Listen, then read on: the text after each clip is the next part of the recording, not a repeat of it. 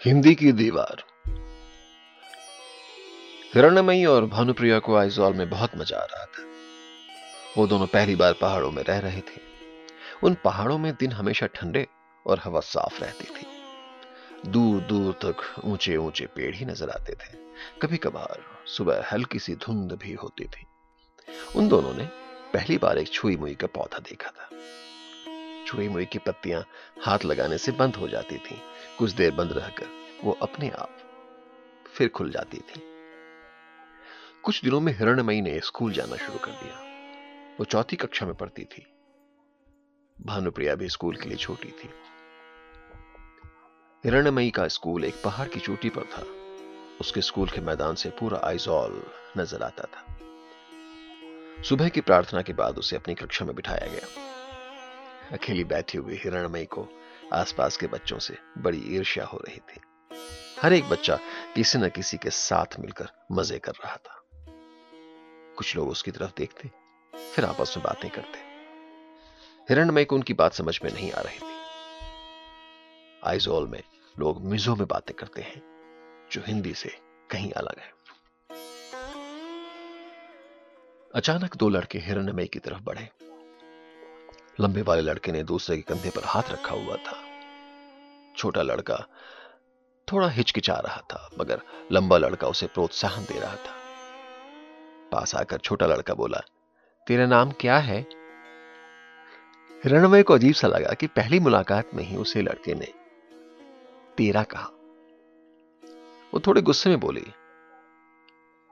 मेरा नाम हिरण्मयी है, आपका नाम क्या है? लड़के को उसका गुस्सा दिखा, मगर वो कुछ बोला नहीं। बस उसका मुंह लाल हो गया और वो थोड़ा सा डर गया।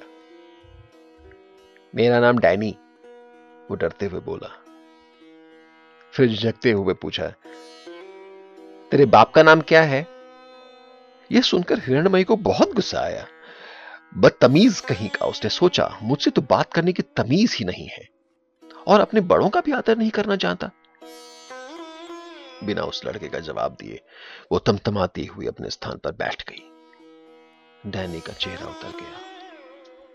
उसे समझ में आ गया कि उसने हिरण्मयी को गुस्सा दिलाया था। उसके दोस्त ने उसे समझाने की कोशिश की, मगर डैनी सुन नहीं रहा था। तभी टीचर आ गई और पढ़ाई शुरू हो गई। धीरे धीरे दिन निकला और हिरण्मयी का गुस्सा कम हुआ। फिर भी जब दोपहर के भोजन के समय डैनी ने उसको देखकर मुस्कुराना चाहा, तो हिरण्मयी ने उसे सिर्फ घूर कर अपनी आंखें दिखाई।